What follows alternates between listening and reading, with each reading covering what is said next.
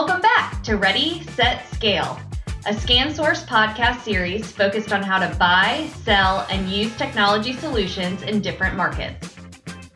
In today's episode, we'll speak with Mary Schlegelmilch, Business Development Manager, Education at Cisco. Thank you to our education vertical sponsors, Cisco, Hanwha, Jabra, Microsoft, Poly, and Tyco Exact. Stay tuned to learn more about how these sponsors can help you discover new opportunities in education. Welcome, Mary. Thank you so much. It's a pleasure to be here. For our listeners today, let's get started. Can you help them better understand what your current position is today at Cisco? Absolutely. I think I have the best job at Cisco. As a former educator, I came over to Cisco about 10 years ago from being in district leadership. And my job is to really help our customers and our sales teams work together. And you say, well, what does that mean? Well, what it's really thinking is how are we making our tools, our technologies better for our education customers? And sometimes we need to have a liaison that goes between our sales teams and our customers to help them with these technologies. Sometimes it's in the adoption of the technologies, like in video conferencing and using video endpoints, cameras, and things like that in the classroom. Sometimes it's in our security technologies and helping school districts understand why we have some of the security protocols in place and where we have them. But then many times it's listening to our customers saying, hey, we need this for the education industry. And I then translate that back into our company. So I look at myself pretty much as a liaison between our customers and the sales teams and our technology teams. Great. And it sounds like a little bit of a translator for everyone as well. So a little bit of everything. So kind of being a liaison and an expert on working with a lot of different groups and hearing what our partners and what their customers are looking for, what has been the most surprising change in education over the last year? Well, this is a fantastic question because I think that in no fault of anybody, but we were screaming for the need of technology in education. We realized both at a community level, a school level, and within corporate levels, the need for good quality technology for the teaching and learning environment. And in that, I'm meaning, do we have the content? Do we have the means in which to get that last mile to the home environment? But also, do we have that ability to have the digital curriculum at the ready for teachers? With that, I think that we also need to talk about the professional development of teachers, and the need that really came about is, our teachers had digital content that they kept in their own folders, or there may have been some structure at the district. But many times when we said, hey, we have to go online, now we needed engaging content and the professional development of the faculty to be able to teach through this different modality of a video platform. Which that actually is one of the things that I have not heard about lately. So I'm really glad you're bringing this up, even as far as where people have been storing information, organization, and overall just trying to create a more collaborative space for everybody that's involved. So obviously things have changed in the last year. And so let's talk about hybrid learning and hybrid work within school systems and districts, both talking about the K through 12 and higher education. To you, how has this changed the overall learning environment? It is such a dramatic change because now we are looking at ways in which we can better not to just support our teachers, but to support students when they are in a asynchronous environment as well as a synchronous video type of environment. So we won't be able to go back to what we can consider normal. And, that's an old adage frame that some people are saying, are we going to go back to normal, or is there a new normal? I think what we're really going to do is reimagine and reinvent or evolve education. And so doing that, it really is a platform of software and the help of the professional development of the faculty to really think about what does teaching look like in this new future that we are going to be going into.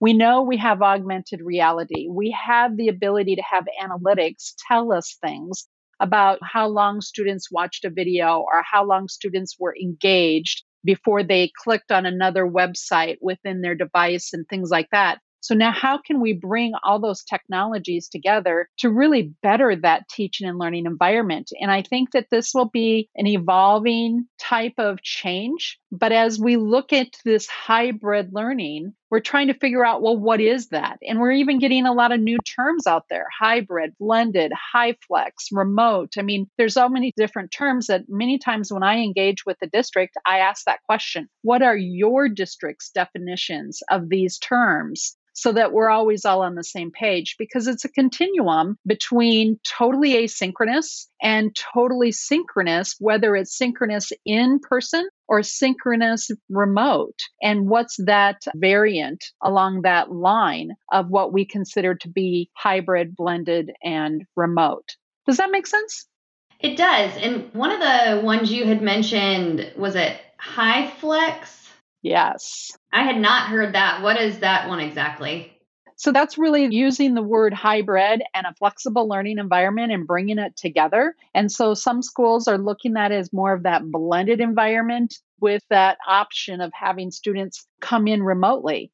And that's why it's important when we work with the schools across our country. And actually, it's a global, Cisco's a global company, that we ask these questions. What are your districts or your institutions' definitions, learning models, so that we can really tailor the conversation so that there isn't that confusion of what we're talking about? Got it. And you had also mentioned some of the technology that is being utilized. So, what does some of this technology structure look like when trying to create a hybrid or similar type classroom environment? And how does that affect video infrastructure?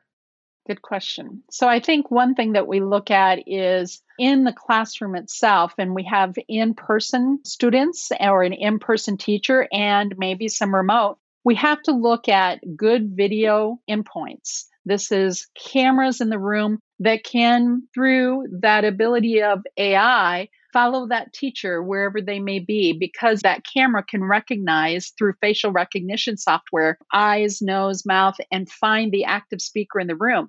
It also goes in tandem with finding the students as they are talking, because really we want to create a environment, a community of learning, just like we would as if everybody was sitting in the seats in the classroom. So we want to make sure that the students that are remote understand or can see the students that are talking in class, as well as we want the students that are present in the classroom to be able to see the students that are remote. It used to be years and years ago that when we talked about distance education and students could come in remotely, they were almost like a selected class that was in the back of the room and we did not know who was all there. They were just listening in. Well, now it's really about how do we create an engaging environment? And so now we look at video.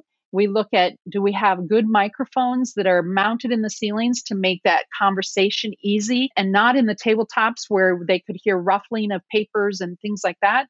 But also, how can we now use some of the analytics that are within these software platforms that are in the infrastructure to be able to say, who are the students that are there, present? How long have they been in class? How long did they log in? What are some of the things that they have been contributing to class time?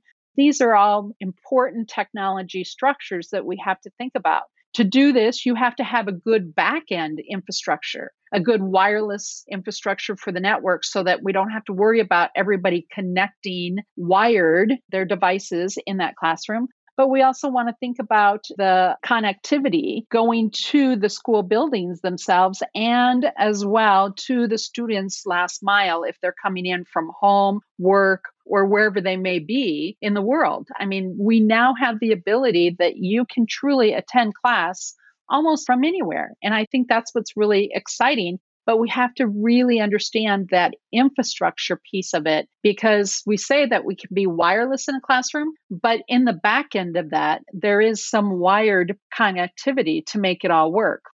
Now, Mary, I think what you've just described is kind of the perfect segue into diving a little bit more into another important consideration, which is that digital divide. So, help our audience to understand what needs to be taken into account when faculty and staff do not have access to connectivity. This is such a great question. And I think, if anything, that this pandemic has really brought to life is that digital inequity that is out there, not only for students into the home, but also for employees and parents and the community as a whole. And so when we really look at digital equity, we're looking at, can students connect in a good connection to where they're able to transmit video and submit assignments and consume synchronous and asynchronous video. But we also think about teachers, and I want us to also think about in education as many times our workforce, our administrative assistants, and those that work in many of the offices, maybe it would be payroll or purchasing or whatever, is when we sent everybody home, we had to consider what kind of connectivity do they have in their home environment, but also what kind of device is in the home environment.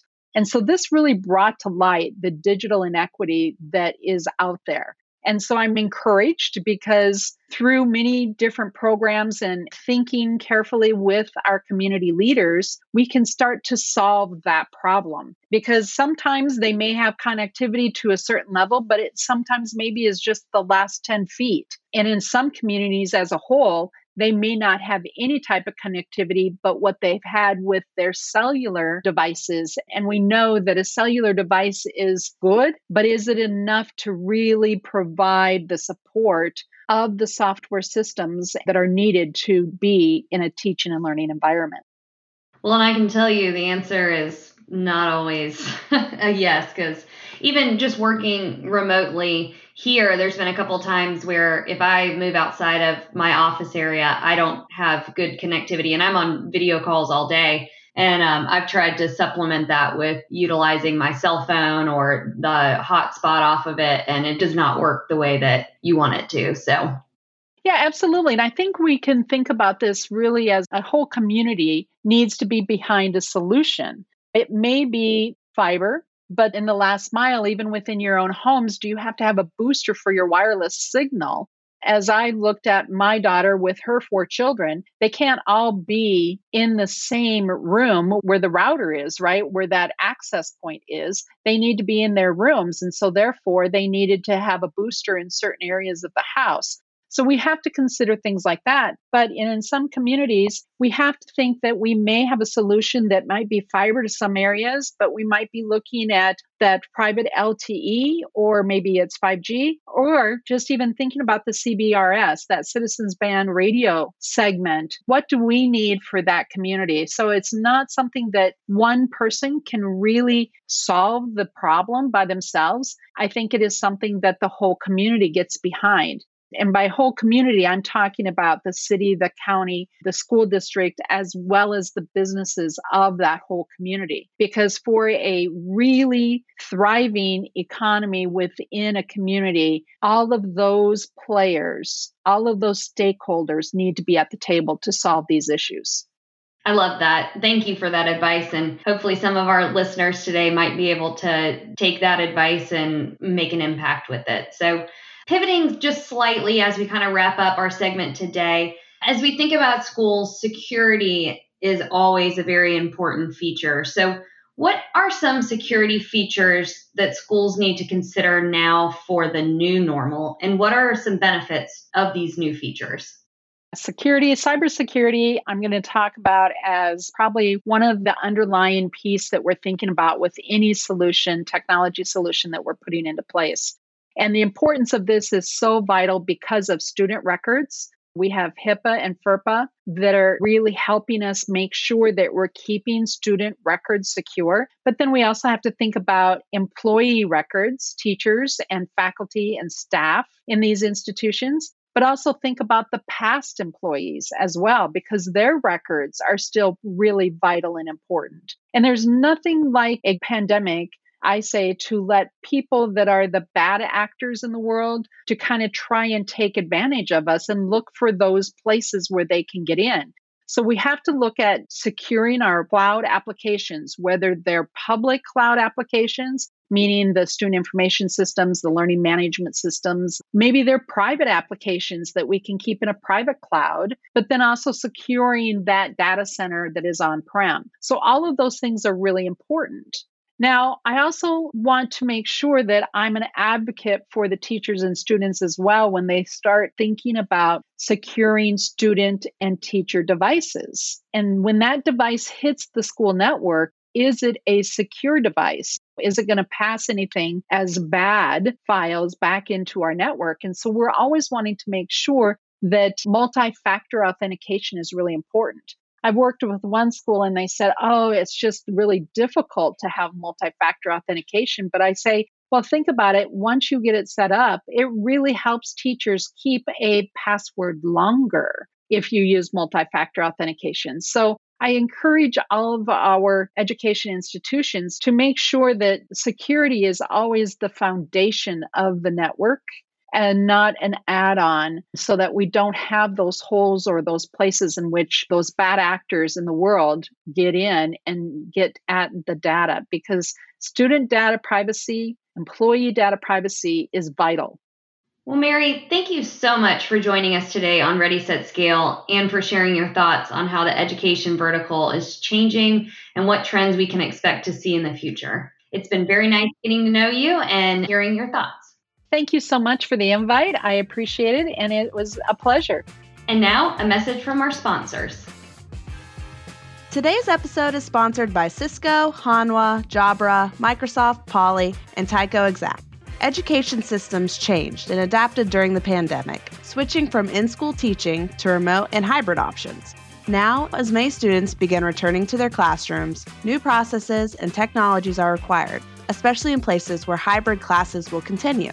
With the many changes in the education industry, we at ScanSource know that it's imperative to have available resources and the necessary solutions to support students and staff. Check out all the solutions you need and more at www.scansource.com/education program. I really hope you enjoyed spending time with us today. Be sure to join us again for our next episode of Ready, Set, Scale. And in the meantime, let us know if you have any questions or any suggestions for future podcast topics by going to scansource.com/RSS question. I'd love to hear from you.